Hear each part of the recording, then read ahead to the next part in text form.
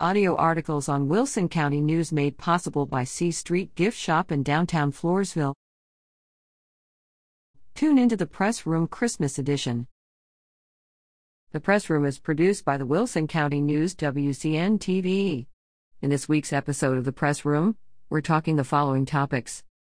Small Business Saturday today, November 26th. Hear from representatives of the cities of La Vernia, St. Hedwig, and Floresville about holiday events. See what Poth, Stockdale, and Elmendorf have planned for the holidays. Note, we apologize for the technical glitch during the City of Floresville segment. This segment was re-released November 28th, below. Related articles.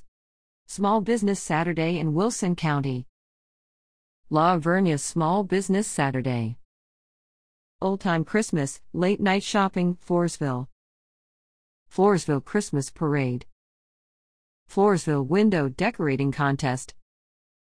Poth Christmas on the Plaza. Stockdale Christmas on Main Street. Stockdale Senior Christmas Luncheon. Follow us where you're watching so you never miss an episode of The Press Room or any other WCN TV news. Remember, you can share your news with the Wilson County News.